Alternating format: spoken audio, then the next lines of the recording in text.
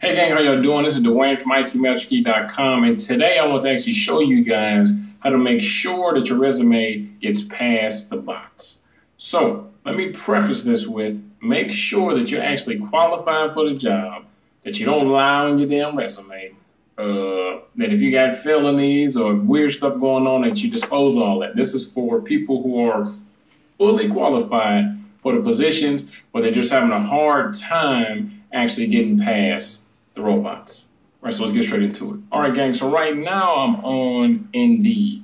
This will work on Indeed, Glassdoor, Monster, USA Jobs, whatever you're using to look for jobs, it'll work on that platform.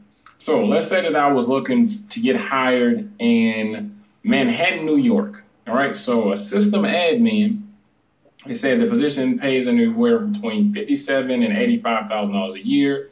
And this is all of the stuff that you gotta have. So you gotta have 4 years of experience, gotta have A+, Network Plus, so on and so forth.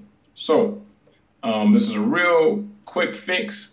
All you have to do to make sure that you get past the bots and actually be able to have an opportunity to talk to somebody and show them that you are qualified for the job is actually copy and paste, right? Because what the bot does, it actually looks for keywords.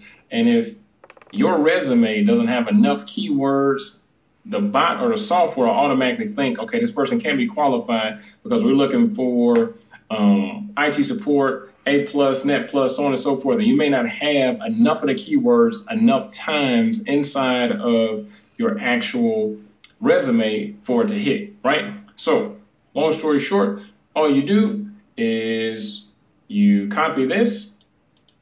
So click copy, go over to my fake little resume.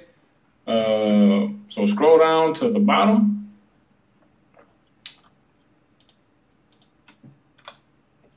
Click paste. Now you're gonna say, damn, Dwayne, it's showing up. Yep, so all you gotta do now is you highlight it again. This will work in Google Docs, Microsoft Word, whatever you're using. Where are we at? Right here. And then you just churn.